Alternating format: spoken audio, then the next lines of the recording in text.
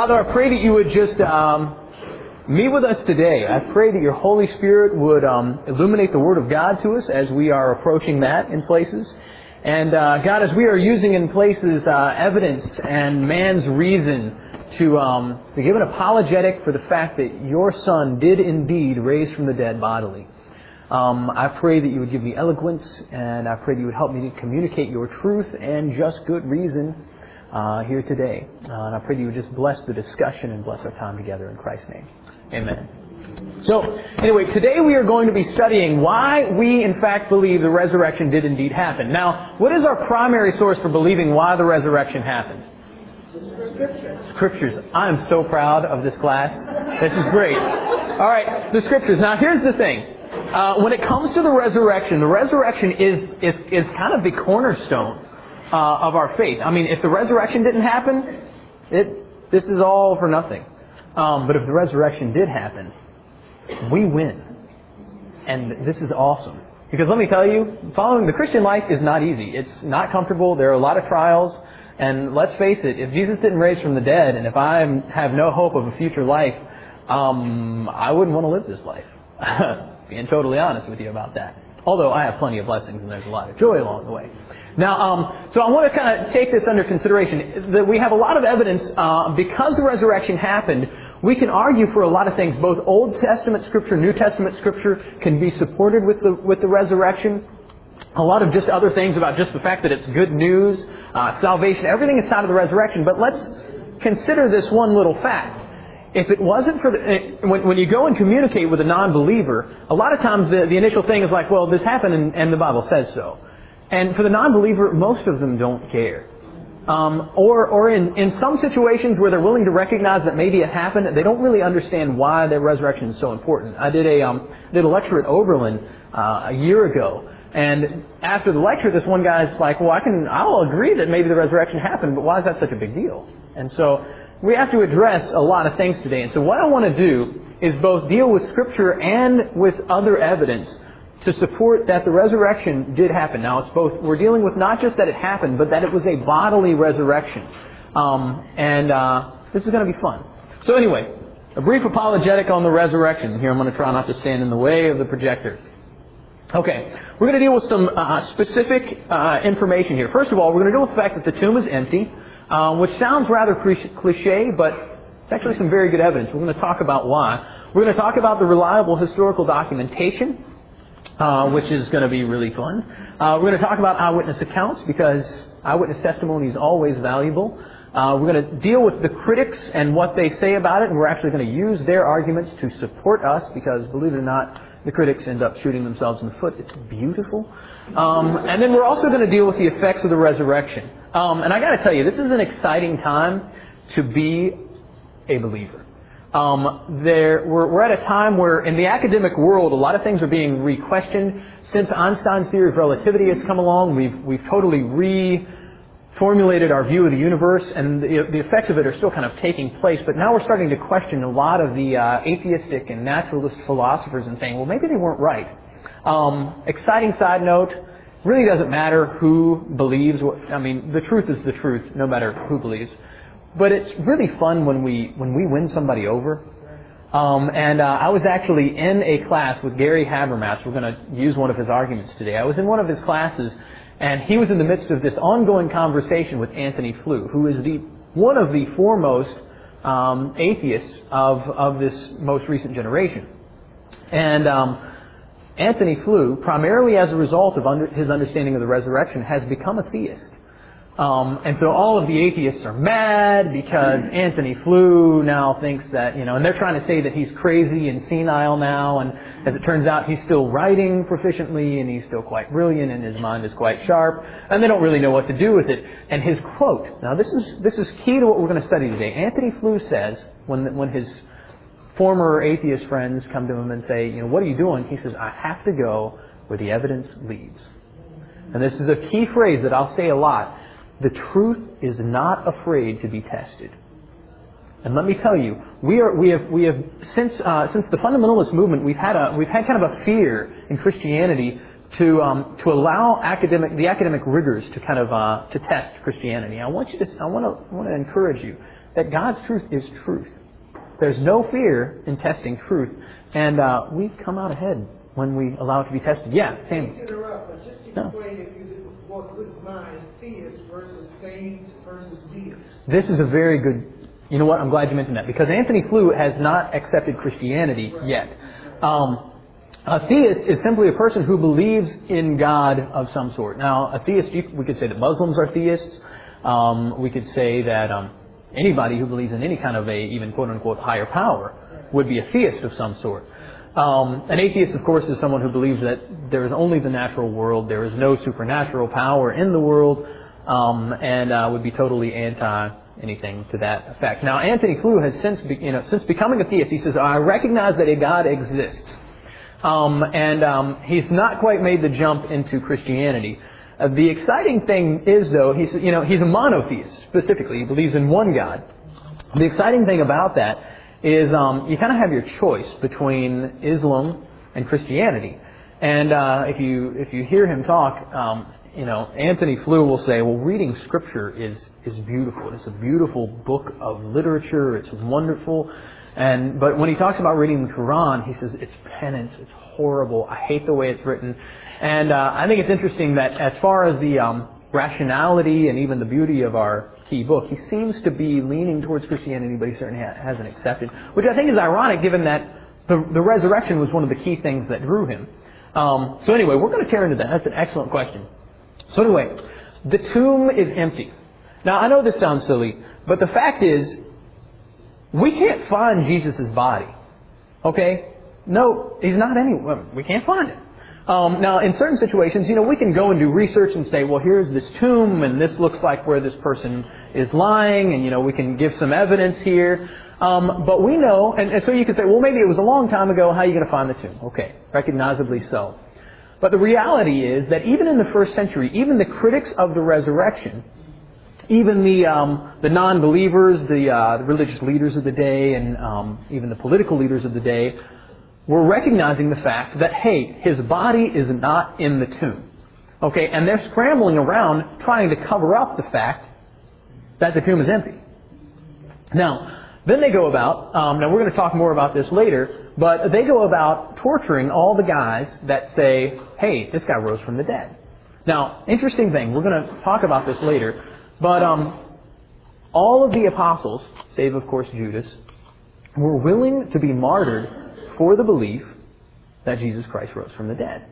Now, the theory that comes across is like, well, the tomb is empty. We all recognize that the tomb is empty, but certainly, it was his apostles that hid his body away so they could make this whole religion. Here's the thing. You will get people that will die for a lie a lot. I mean, let's face it. People will drink Kool-Aid and do stupid things because they believe in a lie. But seldom do you have a sane person claiming a truth who is willing to die for that truth. And that's exactly what was happening with the apostles. Now, who else is going to have hidden the body? The apostles are the ones who would have hidden it. And if you start torturing those guys, if they had hid Jesus' body, it's going to be very quickly that they're going to be like, okay, wait a minute, no big deal, his body's over here, sorry, I don't really like being tortured. I always use the example, let's say that I started my own religion, and I decided that everyone had to listen to heavy metal just like me, and that was how you became closer to the Dan force.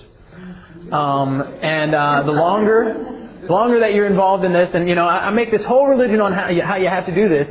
Let's say that someone, hopefully Church of the Open Door would come and come against me on that, but let's say someone comes up against me and puts a large caliber weapon to my head and says, Dan, if that's true, we're going to kill you unless you renounce your whole heavy metal faith. Very quickly, I'm going to say, you know what, I'm just kidding. It was just kind of a way to make some money. I'm going to deny it. Now, we could maybe say, okay, maybe a crazy person would make up a lie and believe in it. But the apostles died for the fact that they believed that Jesus did in fact raise from the dead, and they didn't just hide his body. Would have been interesting if it was one, but when you consider that 11 guys were willing to die for it, and even beyond that, it was more than just the apostles that saw the resurrected Christ. We had multiple people that were willing to die for this fact. We're going to talk more about evidencing this and why. We're going to support that argument a little bit more, but pretty doggone exciting, if you ask me. Now, the other thing is the current site that historians believe to be the tomb of Jesus is in fact empty. Now, this is a little less, we can't make as much of an argument because there's been debate and we think it might be this tomb or maybe this tomb, but there's one that they're pretty sure about and it's empty. And there's some little bit of evidence there. Now, one thing that's been brought up that I address pretty much just because it's come up in the last couple of years in the media, but it's ridiculous, and to be honest, not even recognized critics will agree with this. But James Cameron, the guy who made the Titanic movie and all that kind of stuff, came out with this documentary called The Jesus Tomb, where he says he found this tomb, he and some buddies, now of course he says it's some archaeologists or whatever, and the tomb is marked Mary, Jesus, and Joseph. And he's making this big deal about, see, Jesus' body in the tomb, we found the bones, and he's made this big deal about it. Now, the interesting thing is, finding a tomb or a bone box or anything that says Jesus, Mary, and Joseph is a lot like going to a cemetery around us and looking at 3 gravestones that say Joe, Sarah, and, Mary. It's kind of like, it's those are common names for the time. It's not a big deal to find that. And I just wanted to point this out because a lot of people were getting really shaken up about this. They're like, oh, did they find Jesus' body? Let me tell you, not even critics of the resurrection recognize this as valid historical evidence of any sort. It's just kind of ridiculous, and James Cameron's just trying to get some points. And let's face it, why would we listen to a movie maker about an academic and philosophical and historical piece of information? So anyway, now we're going to talk about the early documentation. This is going to feel a little bit like bibliology for a little bit here. But we're going to talk about what it takes for a historical document to be valid. Now, before we move on from that, are there any questions about the empty tomb? There's going to be more to that argument earlier. We're kind of setting the stage, but making sense like it's empty. And so he must be somewhere. Where is he? Are there any questions about that before we move on? I don't want to move too fast. If I'm moving too fast, by the way, flag me down. All right, so let's talk about the early reliable historical documentation. Now, we have kind of 3 major, and with Scripture a 4th, we have 3 major ways that we recognize a historical document as valid. If it is an early account, if there are several copies of it, and if there are very few variant readings, which a variant reading is like a contradiction. If you've got a copy over here that says that Dan was wearing a blue shirt and a copy over here that he was wearing a flowered shirt, then that could be a variant reading, possibly. Maybe I'm wearing a blue flowered shirt. I know it sounds silly, but this is something to be taken into consideration. Variant readings are the other one. And the other thing we take into account with Scripture is the fact that the preservation was so very cautious. We're going to talk about that more as we go along, but let's first deal with early account. What we're going to do here is compare 2 contemporary people. First Jesus and then Tiberius Caesar. Because they were contemporaries and died about the same time. And what we're going to look at is the documentation that we have for these 2 historical figures. And we're going to say, okay, let's compare them and see which is good. Because everybody recognizes that Tiberius Caesar existed. Historians will say, yes, we have great historical evidence about him. We have early documentation. We can really say a lot of good stuff about Tiberius. All right, so we see Jesus dies in AD 30 to 33, Tiberius AD 30 to 31, right around the same time. Now, so let's compare the sources. Now, the earliest source that we have for Tiberius is Paterculus. I put +0, which means Paterculus actually hung out with Tiberius during his life. Okay? It's kind of like if I wrote a book about Alan. I know Alan. He's my friend. We hung out together a little bit. Although I don't think Paterculus really hung out. He just kind of was a soldier in his army. He's a contemporary, though. He can write historical because he was alive at that time. Right? And his documentations come out during Tiberius' life. Here's the interesting thing, though. With Paterculus, he didn't know Tiberius as Caesar. He only knew him as a general. So we're kind of limited on the information we have. But hey, that's an early source, so that makes Tiberius, and whatever Paterculus says, we can taste and say, that's probably good stuff. Does that make sense so far? Okay, now the earliest source we have for Jesus is the Gospel of Mark. Now, Gospel of Mark, obviously Mark was hanging out around the same time, but he didn't write a lot during the same time that he was with Jesus. So his document comes out about 40 years after Jesus' death, around AD 70. Okay, that's considered still within the same lifetime, within a generation. It's still really good. Maybe not quite as early as Paterculus, but it's pretty good. Okay, so then let's move on to the next one. We have the next one for Tiberius is Tacitus. Tacitus still pretty early, plus 75. A little bit further away than Mark, but pretty good. And we're going to say, hey, Tiberius, yeah, we can trust the things that were said about it. Matthew is plus 50, Luke plus 50, and you can notice over here, Suetonius, we start getting pretty far away. That's plus 83. Now, these are the closest four on both sides. The closest four documents that we have. We jump down here to John, still plus 65, all within the same lifetime right here. The earliest sources for Jesus are all written by people who lived with him during his life. And Tiberius, within the fourth one, we've got this Dio Cassius guy who writes a historical document 180 years after his death. But we still trust this. We say, this is good. This is really good. But for some reason, when you go to the Gospel of John and you want to say something about the historical life of Jesus, people want to say, oh, well, no, we can't trust that. It's been written, too far off. And I want to say, why? You trust Dio Cassius. He's written more than a lifetime beyond it. You're not going to trust the Gospel of John by a guy who was living at the same time as him.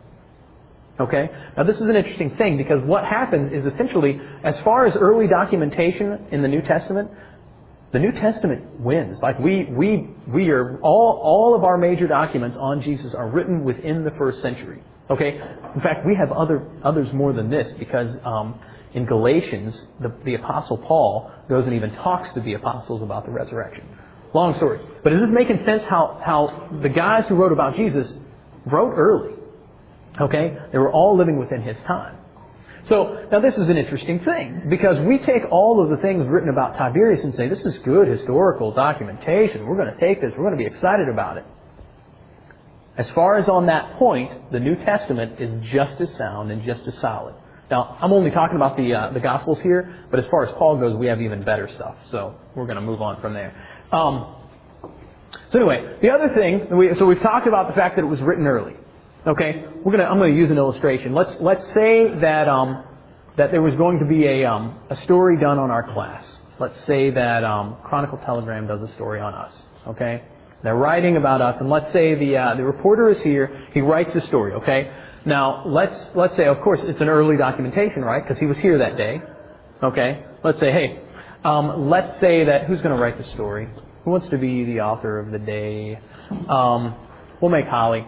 Holly writes well. Holly is going to be the one. She writes about it today. Okay? So it goes in the Chronicle Telegram, and it's gone. We've won with historical early documentation. Okay? She lives in the same lifetime as me, and she's written about it. It's in the Chronicle Telegram. Okay?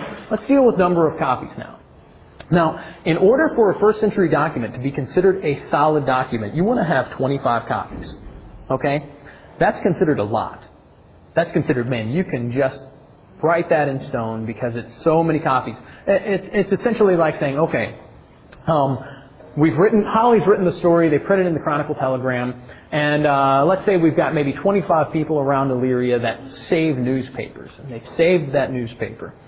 And huge mudslide covers our town or whatever happens, and 2,000 years from now, they dig up all these newspapers and they start going around and they're like, well, here's this newspaper from, July 8th, and they're writing this story about this class. And then they dig up another house and they find the other newspaper, and before long they've got about 25 copies, and because all the copies match up, they're like, this is really good. They might even have one that was maybe an early edition that printed up with some misprints that somebody took from there before, they weren't supposed to. And so maybe there's one variant reading, but we've got a lot of copies of the newspaper that say, man, this is copied really well. This guy, Dan, must have taught that class, and they must have really had some people in there. They must have really talked about the resurrection. This is good evidence. Are we making sense at this point? Go ahead. Just a question. Mm-hmm. You're comparing something like today to, you're saying copies. Okay, that's I don't want to say it, like zero copies. Okay? Mm-hmm. But back then, when they were doing copies, They didn't have Xerox machines. It was handwritten. Oh, and we're gonna talk about that. We're gonna talk about that, and that's a great question. Don't let me forget to talk about that because that's a very good question. Don't let me forget because that's actually really exciting. Now, interesting thing here. So 25 is considered good. One of the best historical documents we have is Homer's The Iliad. Are you all familiar with the Iliad and the Odyssey? Great, Greek mythology. Okay, we have 650 copies of Homer's The Iliad. That is just astounding. It's amazing. I mean, when 25 is considered really good, 650 is blowing it out of the water, right? And so we go around very excited about the fact that we have such a great historical document. Now, an interesting thing there about the Iliad, though, has a lot of variant readings. You can pick up a copy here that, maybe this guy did this and another guy did this, and you pick up another copy over there and they're doing different things. We still consider it pretty good, but we recognize that there's some variant readings and we try to just say, well, okay, so we're not going to get too excited about this, We're pretty sure that Homer really wrote it, but somewhere in the copying or in the retelling, something went wrong. But no big deal, it's still really good, and we got it for the most part right. Okay? They still recognize that very strongly. Do you know, as far as the Greek New Testament goes, we have 5,000 copies. Okay, 25 is good. 650, do you know what? Homer's The Iliad gets second place. We have the most well-copied historical document from the first century, hands down. In fact, not just is it the number one, it is by such an astounding margin, it's completely ridiculous. Okay? Yeah? But you have to talk about how close the first copy is to the actual initial writing. Yeah, which is very important, and we're actually going to talk about that too, which plays in a little bit with our copying here. You know what, let me finish this slide and we're going to talk about that. The other thing, if we include the Latin, we have like 15,000 copies, but we're not as excited about the Greek. What's that? We're talking about within the first century. For the most part, might have spilling into the second century, but as far as like early documents that were filtering around that time. So anyway, I mentioned this, the New Testament exists in more copies than any other first century document. Now, so the thing comes up then. We've talked about the copying. Okay, first of all, we've got the fact that there are 5,000 copies with very few variant readings means somebody was copying very well. We might not have had a Xerox machine, but somebody was copying really, really well. And actually, there were some very, rigorous copying methods that were being used. But then we also have this issue. First of all, I believe the Holy Spirit was guiding the process anyway. But on the whole thing of like it being close to the original. Let's think about this fact. During the first century, you have all these believers who are being persecuted. The apostles are being persecuted. They're being chased about. All the believers and are just running about trying to stay alive. And at the same time, they're spreading the gospel. And so then they're also writing. And you have these early eyewitnesses of the resurrection writing and sending their letters and other documents to other people. Like you'll have Luke, of course, he's compiling a lot of eyewitness accounts and other things, and he's writing his letter to Theophilus, which we're not sure whether he was a real person or because Theophilus means lover of the truth. It could be a lot of people. Okay, so then you've got, over here you might have Peter and you have Paul over here and you have, another apostle over here, and their letters are circulating to the various churches. Now let's say I'm writing a book about Jim Mindling, and or maybe I write a letter to somebody about how things are going with Jim, and I've maybe known Jim, but then I've had to run away because I don't know, the police are chasing me because I am a Calvinist. And then let's say then that somebody else is also being chased away for that same reason, but they're in Montana and I'm in Florida because I think I would go to Florida rather than Montana. And we're writing. Now, we're writing to each other's churches in the various cities. Let's say that there's some other guy who didn't know Jim. Let's say that some guy, Francis McGillicuddy, he decides he's going to write like this, false gospel of Jim. And he's going to tell this whole fake story about how Jim, he was really this very short guy who had a spiky haircut and, didn't like playing the guitar. I'm trying to think of something random. Okay, if that letter starts circulating, here we're writing our good letters, and let's say you're writing the other letter from Montana about Jim. You're going to hear my letter because we're passing around to the churches. This is not that we would write about Jim this way, but and you're going to write back and you're going to say, hey, Dan's letter is good. That's good stuff. He's telling the truth. I'm also an eyewitness. I'm verifying that. I'm going to find your letter. I'm going to be like, his letter is good. We like it. And there's probably going to be a lot more guys. We're going to be saying, and her letter is good. And her letter is good too. This is good stuff. Okay, we're mutually, matching things up. So then those are the letters that we copy. All right, so things are just kind of copying around. The more that are copied then, the more that I have the chance to say if something's wrong, if something's not true. And the more that I say, hey, no, this is good, I'm here, then my church is going to copy that letter. Let's say your letter comes to my church and I'm saying, no, he's telling the truth. I was there, I can verify. They're going to copy that letter a lot more. Now, so then the guy who comes along and says some ridiculous things about it, then you and I are there to be like, wait a minute, that's not true. We met Jim, we sat in his church. This letter, not true. Don't copy this one at the church at Laodicea, or don't copy this one at the church at Philippi. It's bad news. Forget about this one. Okay? So that's what we have, where it's like, okay, we can start recognizing we have the chance as the letters are passing around to kind of verify each other, which we see that. We see Paul recognizing Peter's writings. We see Peter recognizing Paul's writings. And then just the general fact that the letters are being passed about and people in the churches, the apostles are copying it and saying this is good stuff. Now, this is really interesting because we have all these good copies that are being passed around well. So anyway, let's move on. Does it make sense how the number of copies is important? Does that answer that question? Well, that you asked earlier about the being close to the first one?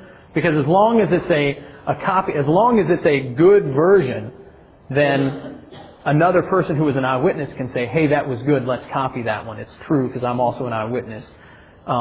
Whereas absolutely it has to be, it's the original autographs that is inspired, but as far as if we can recognize the eyewitness account and say this is good, and someone else who was there can say this is the truth, he's writing for real, then we can kind of say, well, this is a good one to copy. It is important that it be the first one, but let's say that somebody was copying a bad copy. We're spread about the world.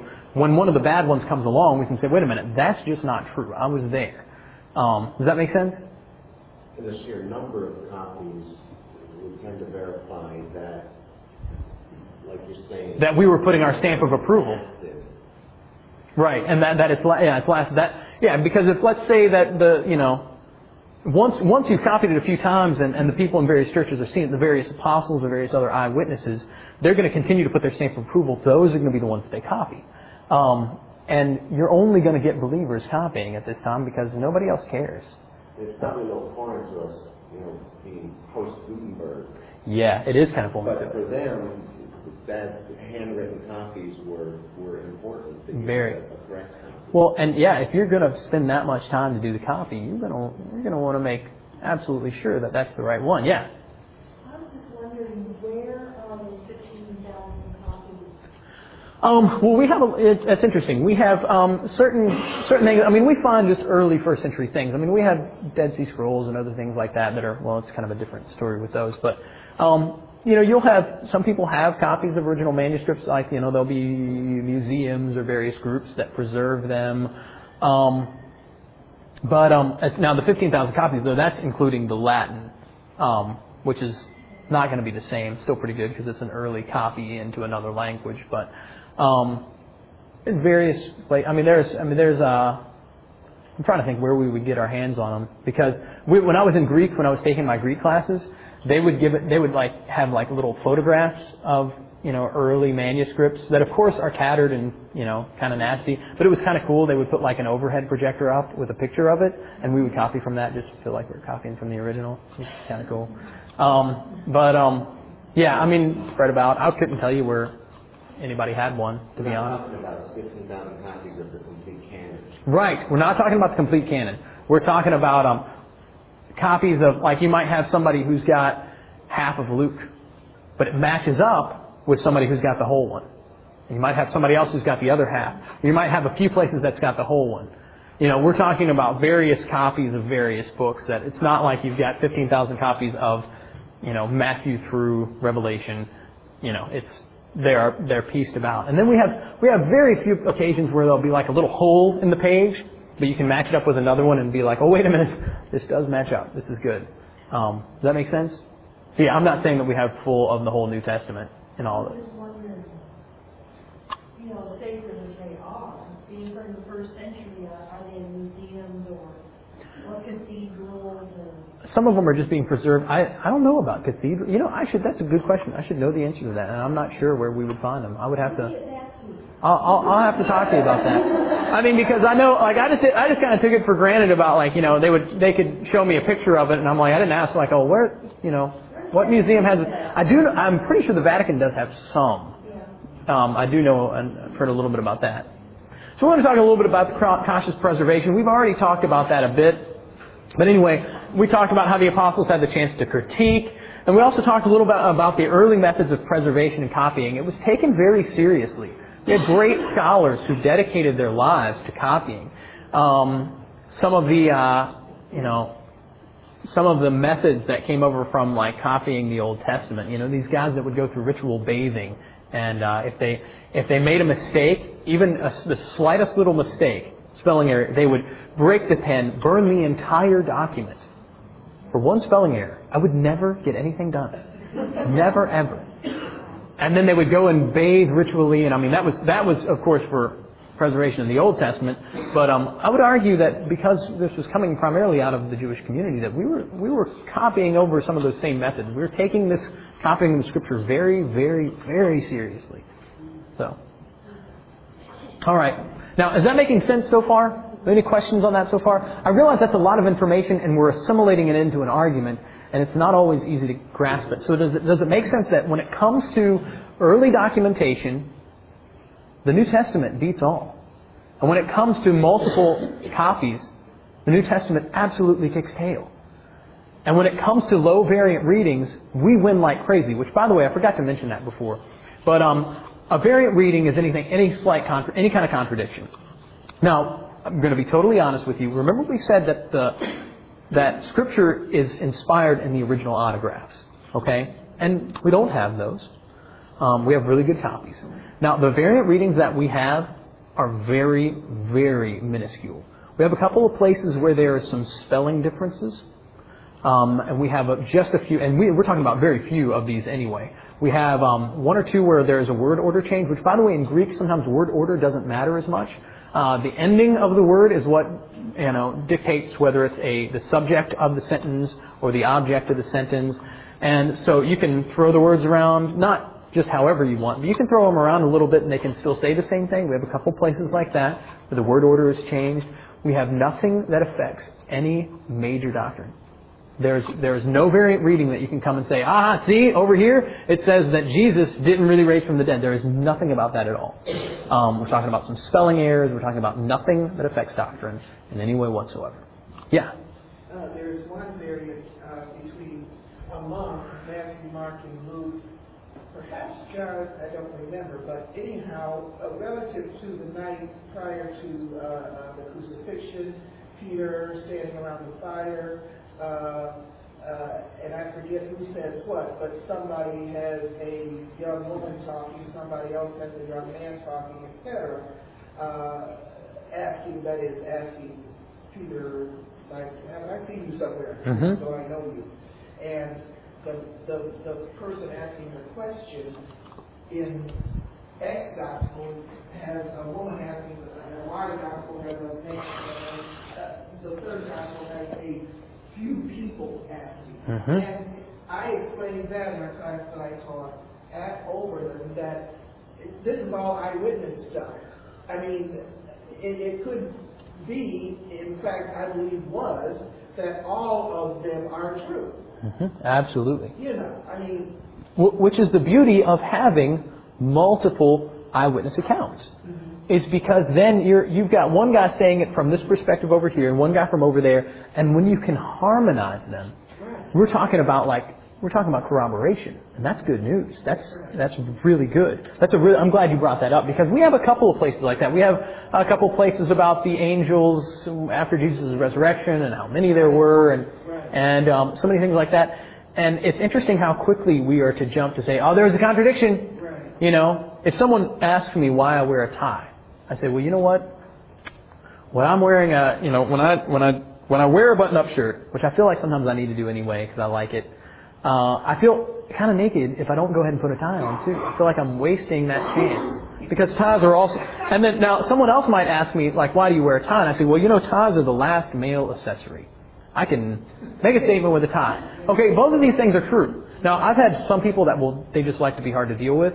And so they'll, like, if you say two different things like that, they'll be like, you were lying the first time. And I'm like, nope. Both statements true. Not contradictory at all. Which, by the way, I would recommend, if you ever get the chance to take, just a basic logic course and dealing with little things like that, it's really interesting because so many things that we jump to conclusions on and get upset about, when you realize that, like, a lot of things don't contradict, then we learn to like things like Scripture, which people will call certain things variant readings that in fact aren't. Good news. They're dying to do so in the first place. That's absolutely right. Any questions on that before we move on to the next thing? Because I'm kind of excited about this next argument that we have here for the resurrection. Now, I realize that we kind of did a little rabbit trail to talk about Scripture, but we're remembering that the New Testament says that Jesus rose from the dead bodily. Okay, it's an eyewitness. There are eyewitness accounts and testimony from eyewitnesses, even if it's not written by the eyewitness himself. It's other people talking to the eyewitnesses in certain places that Jesus rose from the dead bodily. Okay, we're talking about an extremely valid historical document saying that he didn't just swoon and wake up, but that he rose from the dead, that he ascended into heaven. We're talking about some very serious things happening that we have great historical evidence for. Okay? Now we're going to talk about the question that comes about is like, well, could they have lied, or maybe they misunderstood, or maybe they were all hallucinating. We're going to talk about probably next week why that's not valid. But first, what I want to go into, because some guys won't take that whole historical document thing. They're going to be like, it's not good enough for me. Because some people just like to be really, really critical. They like to just say, I question everything. They get this kind of mark of pride because they say that. And I'm like, well, I question you. So what we're going to do is we're going to talk about how we can use the critics themselves and begin with what's called the minimal facts method. One of my professors, Dr. Gary Habermas, which the little argument we just did, Gary Habermas stuff, just so you know. And actually, while we're on that, if you're looking for some good books on this subject that can go well beyond what I'm teaching you, Historical Jesus by Gary Habermas, very good book. And The Risen Jesus and Future Hope actually talks about the resurrection, some evidence for it, and actually talks a little bit more about like why life is good as a result. It's really cool. Or why we have hope of the future, I should say. Because, let's face it, current life is full of trials. Anyway, we're going to talk about the minimal facts. This is also borrowing a lot from Dr. Habermas. I have to give credit to him. The minimal facts method. Essentially what the minimal facts method does, and I actually recommend using this in any area of life, it's where you find a person that you disagree with on a subject. You find out the basic minimal facts that you all agree on. And then you build your argument on what they say, yeah, absolutely, I'll agree with you on that. Okay? It's a pretty exciting way to build an argument because then they can't argue. They can't say, well, I don't believe that is a good historical document. I don't care how many sources you have for it. I don't think that one's good. They can't do any of that because you're beginning by saying, okay, let's agree on this, and you agree, and we agree. All right, now then you build your argument, and then you kind of catch them. It's wonderful. It's kind of like, not to be so, but it's kind of like I believe it's the teleological argument. I don't know why my brain is going dead on this, but where you get someone to agree that we define God as that which nothing greater than can be conceived. And somebody will be like, that's a good definition for God. Even if I don't believe in Him, I'll be like, yeah, that's how most people think. Yeah, we'll call that God. And they say, okay, is a being that exists greater than a being that doesn't exist? And then they say, well, yeah. So you agree that God exists? Okay, you're probably sitting there thinking, that doesn't make any sense at all. But when you get them to agree that God is defined as that thing that nothing greater than can be conceived, and then they say, then you say, all right, well, but a thing that exists is greater than a thing that cannot exist, so God must exist. It took me like 10 years to understand that argument. But a bit. It's an argument from definition, essentially. That you're getting them to agree on the definition and then taking them to that next level. That's not as good as this argument because some people still are like, that's just kind of silly. I think it's a pretty good argument when it's defined much more eloquently than I am doing it right now. But anyway, the minimal facts method. What we're going to do, we're going to begin with the minimal facts, and we're going to move from the things that we agree on to the thing that we don't agree on, but we want them to agree on anyway.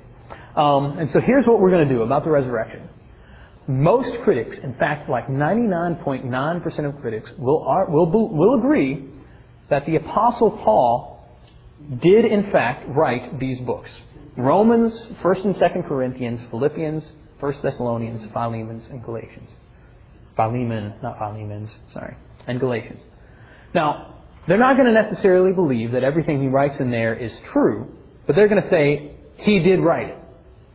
You know, it's kind of like saying, somebody might write a book that, but this guy wrote it. I don't agree with everything he says, but I know he wrote it. I believe it's a good copy. So nobody's going to go around, or I should say, almost no recognized critics will go around and say, well, Romans wasn't really written by Paul. It was some other guy who was like a fake Paul. You don't see that a lot. Recognizing there are critics that go around and say, well, Luke wasn't really written by a guy named Luke, or that Mark wasn't really written by that guy named Mark. It was some guy named Q. Long story. But you have that a little bit. But with these books, they say, well, we really do think these are good historical documents. Paul really wrote these. Okay, we say that's great. So that means that whether or not he really is right about these things, it really was him that wrote it. And they're like, oh yeah. So you begin with that. You start talking about that, because they'll agree on that. So we say, okay. Say, I don't need anything else then. That's fine. Forget the Gospels. I'm going to win you over with this right here. Interesting thing. Twice in Galatians, remember Paul kind of has these, I don't want to say crises of faith, but these things where he's like, I want to make sure that I'm teaching the gospel exactly right. And so he goes to Peter, James, and at one place John also to confirm the resurrection. Will you all turn with me to Galatians 1:18? And could I have someone volunteer to read 1:18? Yes, and you want to, Danielle, you can read 2:9 then. Okay? Just let me know when you're there. You ready? Certainly. This is New American Standard. That's good. That's the real Word of God. It's a copy. It's a copy. Then 3 years later, I went up to Jerusalem to become acquainted with Cephas and stayed with him 15 days. Now think about this. Cephas, he's talking about Peter. Peter is an eyewitness of the resurrection.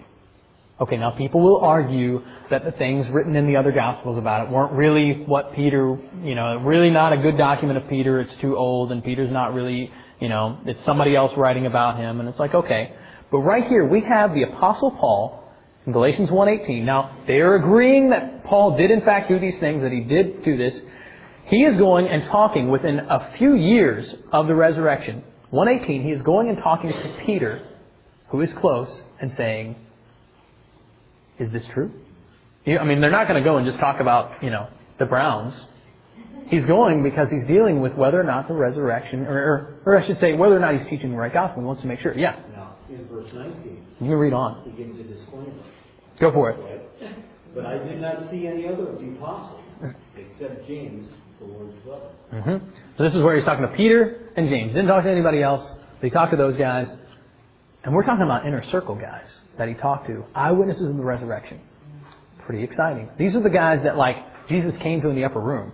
These are the guys that, he walked on the water to go and see, and he told him to cast the fish on the other side. These are the guys that knew him, and the guys that saw him before he died, the guys that saw him after he was resurrected. These are the guys that saw him ascend into heaven.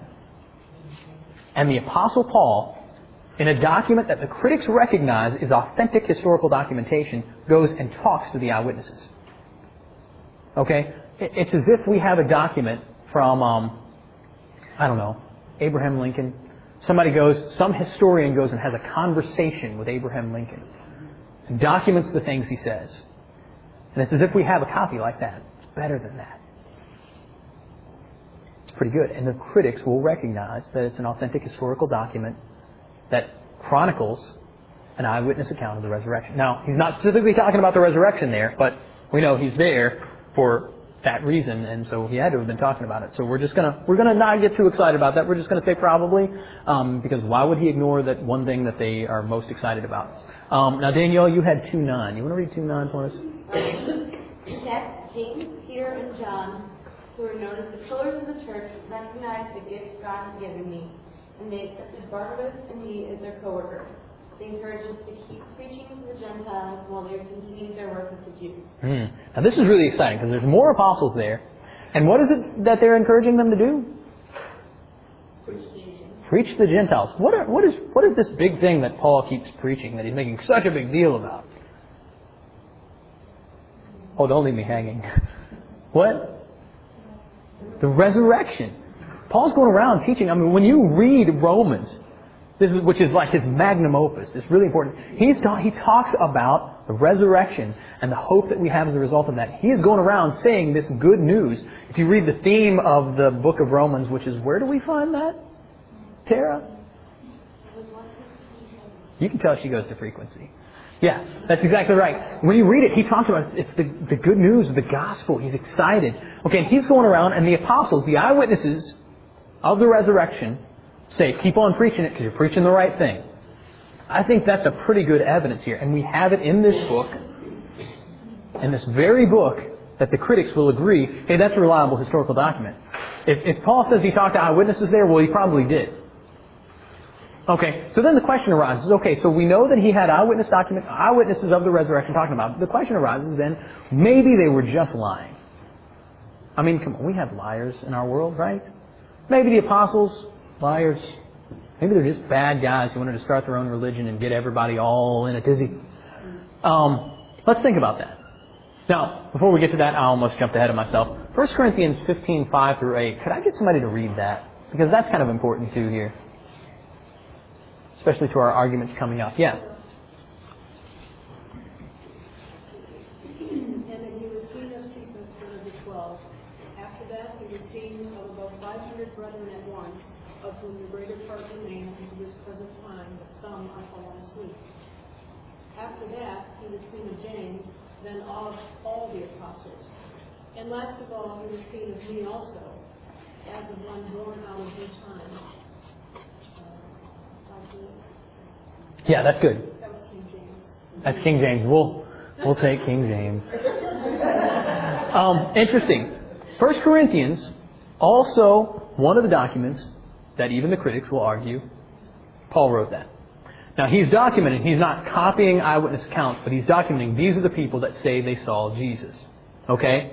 Over 500. Now that brings up an interesting thing.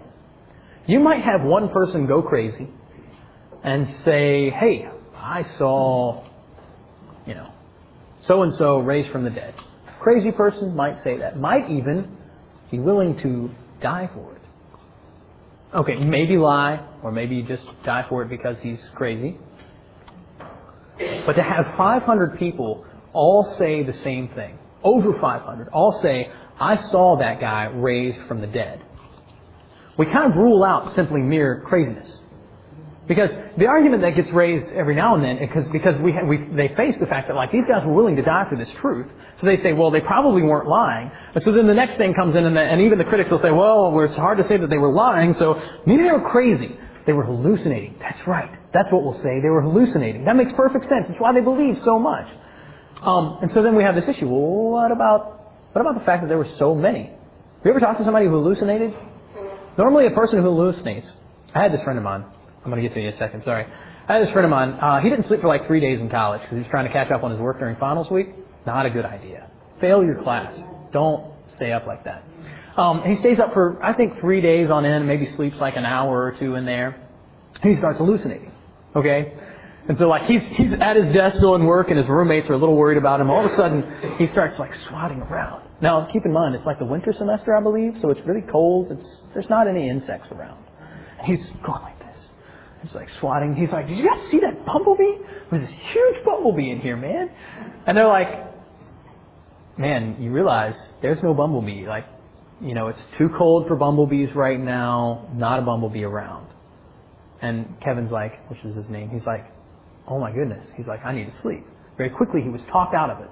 And no one else in the room saw this bumblebee. Okay, later on, Kevin gets visited by a gnome of some sort. and I forget what the gnome told him or what it was, but once again, they were like, Kevin, You haven't slept in 3 days. Gnomes don't exist. And all of a sudden, once again, he's like, it's absolutely right. I need to sleep. And so he goes to sleep and things were dealt with and it was much better. But two things were interesting there. He was talked out of the hallucination very quickly and no one else saw it. Two people don't hallucinate at the same time in the same place and the same thing. That's crazy enough for two to do it. But for over 500 to see the same thing and to have hallucinated it, it just doesn't happen. In fact, it would take a greater miracle for that many people to hallucinate it than for Jesus to actually raise from the dead. So, any questions on that? Does that make sense? You had a question over here. I was thinking when you were talking about the eyewitness accounts of how we are so critical of it in today's world. Yeah. And I had a feeling that maybe they were much more acceptable at the time that all this occurred, just because the people knew each other and were known in their communities. I would relate it maybe to, we hear about people who had near-death experiences or are clinically dead and then come back to life. And scientifically, it can be shown that their hearts had stopped, there was no respiration. They were, for all intents and purposes, according to definition, they were dead. And that's a very acceptable thing as a general rule in society. You always are going to have critics about it.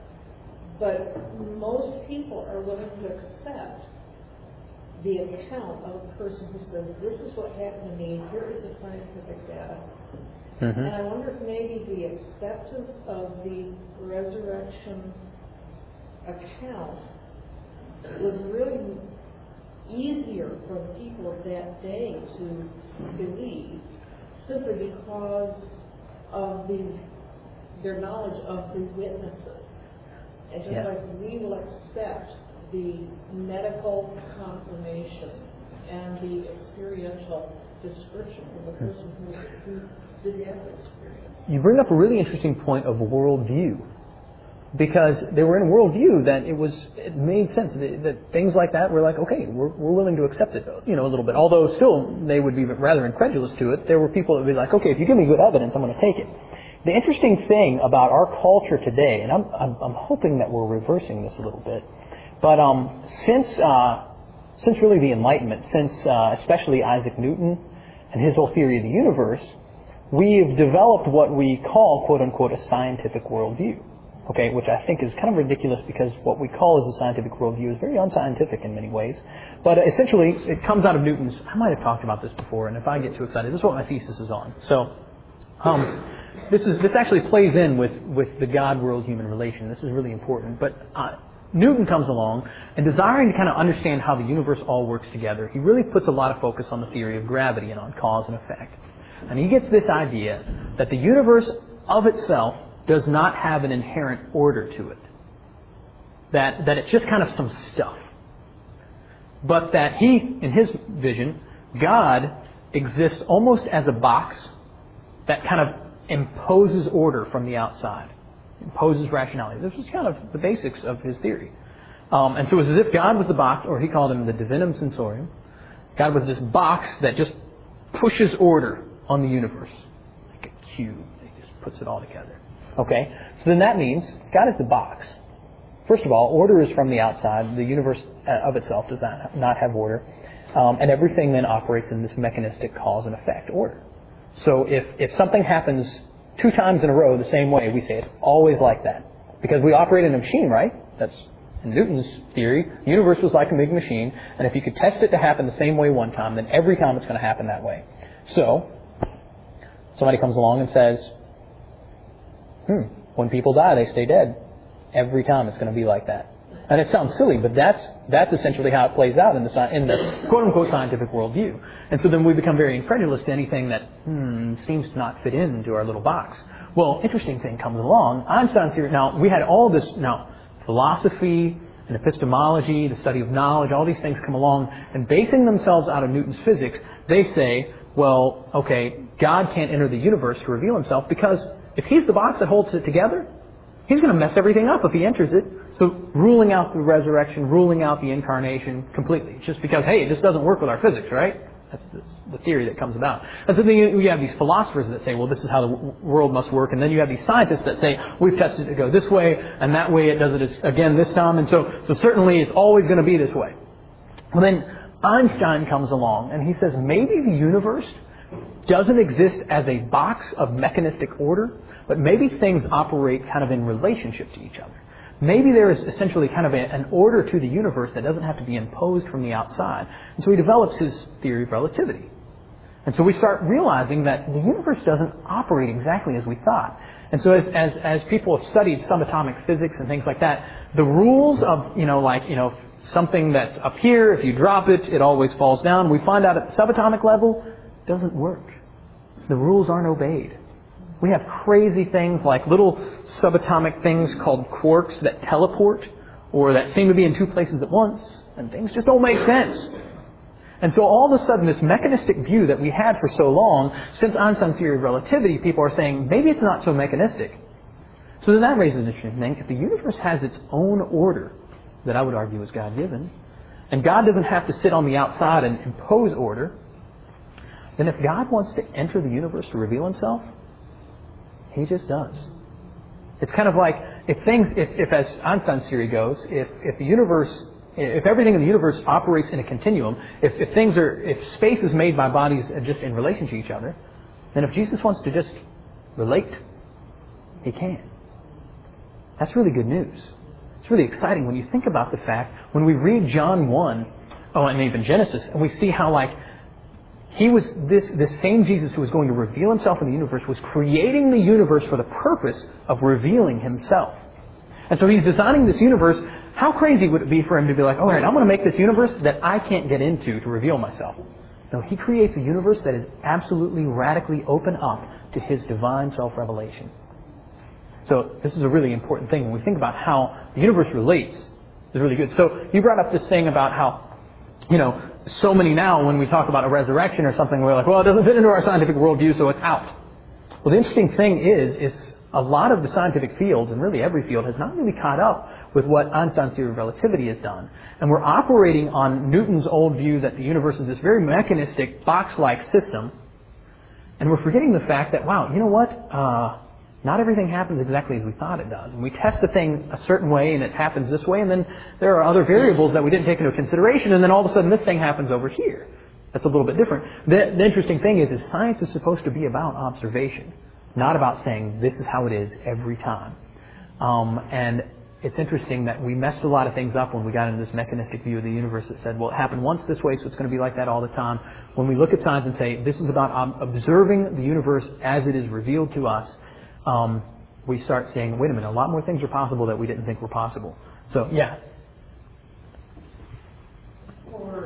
I think most times with our scientific worldview, we hear so much about how there's chaos and lack of order, and I think sometimes it's because we don't know enough and can't perceive enough to understand Absolutely. what is happening. My brother is a physicist with subatomic particles. Oh, yeah. And my dad asked him some years ago what my brother, had observed among his colleagues as far as intelligent design. And what do your colleagues think about this, or do they ever talk about it? He said, Dad, you cannot be in this business for very long without recognizing that there has to be some type of intelligence behind our natural order. He said, not everybody acknowledges God, but almost to a man, they acknowledge that there is some intelligent force behind the creation. It's really interesting. So even though there are areas that appear to be chaotic and incomprehensible because they don't necessarily fit our theories, there still is an overriding recognition in the community that he works in, that there is an order to the universe. That's it's interesting because that's in the subatomic field we have like Frank Tipler, who is subatomic physicist, quantum physicist, who's saying the same thing. He's like, it's the only way it makes sense. I think it's really interesting. We're not going to go on yet because this is for next week. But we're going to talk a little bit more about various critics and answering those critics, and then we're going to go in a little bit to the effects of the resurrection, because this is really exciting. We've done a lot of apologetics. Next week we're going to finish up the little bit of apologetic things we're going to do, and we're going to talk about why the resurrection is so important, because it's really exciting. Are there any questions or anything as we're kind of closing out here? Yes, next week we'll have a copy. Yeah. Sorry about that this week. That was me and Alan weren't on our game. So don't blame Teresa for that one. All right. Well, I'm going to close this in prayer. Thank you all for coming and engaging in the material. I realize this is heady material. It's a little takes some time to kind of soak in, and it took me a while to kind of like filter through it because it's a lot of information, and then you've got to assimilate it into an argument, and it's difficult. So thank you all for being here for it. Father, I just thank you for this chance to both study your word and recognize the fact that you have not just left us with blind faith, but you have given us wonderful evidence that what you say about yourself is true. And we don't just have to accept it blindly, but we can look at it and say, it makes sense. Now, we always bow our reason down and we say, wait, no, it is your word that's the most important. But you have given us reason. And I thank you that when it's guided by your Holy Spirit, God, that reason comes to the truth. And we can use reason to argue for the truth of your word. So I pray, Father, that you are glorified in us. I pray that you would use this information in us to communicate and give a good reason for our faith. And also I pray that you would just strengthen our faith in this, that we would be reminded of the truth that would be exciting, and in times of doubt or discouragement, we would remember how incredibly wonderful and true the gospel is. We love you and praise you. Take care of us this week and be glorified in everything we do. We love you in Christ's name. Amen. Have a great week.